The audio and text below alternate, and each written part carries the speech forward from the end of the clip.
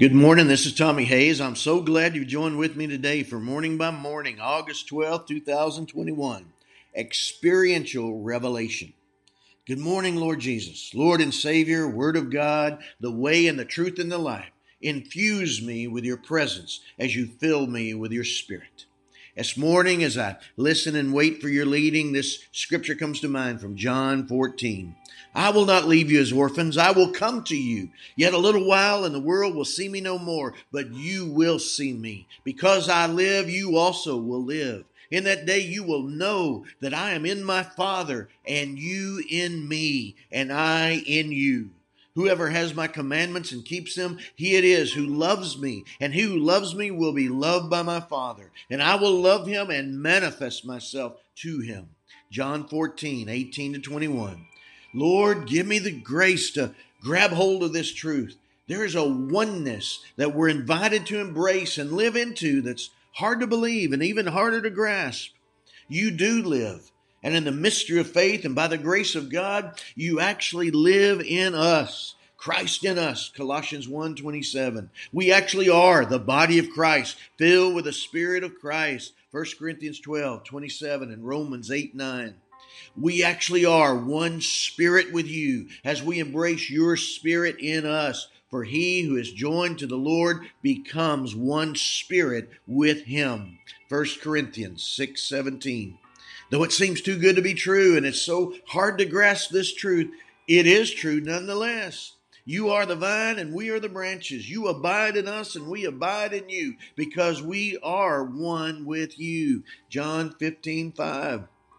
I was speaking at a meeting yesterday when words of heaven started to flow out of my heart. 1 Corinthians 14:1-3.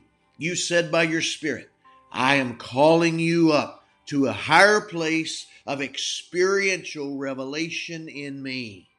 As far as I know, I'd never heard or said that phrase of experiential revelation before. But more understanding followed. And I believe you were expressing that you are giving us a grace in this newest season we've just entered into to experience revelation of your truth at a deeper level than ever before. Not just knowing your truth, but experiencing your truth. Not just believing your truth, but living your truth. And of course, you are the truth. John 14:6. To experience and live into the truth is to experience and live into you, into the inexpressible, almost unfathomable depth of intimacy and unity of a spiritual oneness with you. For example, we don't just believe the revelation of your truth that we have the mind of Christ, 1 Corinthians 2:16. We experience that revelation. We live that revelation. Because you live, we also live. But not just living in our spirit, where we were dead and now alive, where we were lost but now we're found in the salvation of our souls. It's more than that. While we're eternally grateful for that, it's so much more than that. It's actually, literally, experientially your life in us and our life in you. I feel like my words are failing me right now to try to express all that's exploding in my heart. But as I flounder, your written word comes to mind to confirm what I believe to be your spoken word in my spirit from your high priestly prayer of John chapter 17. I do not ask for these only, but also for those who will believe in me through their word, that they may all be one.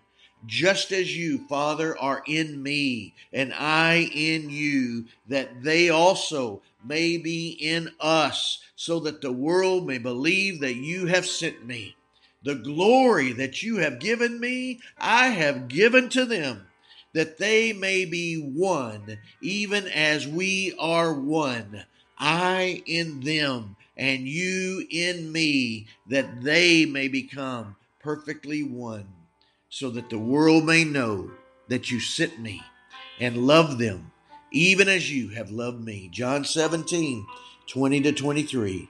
Oh Lord my God, give us grace to embrace and experience so great a revelation. In Jesus' name I pray.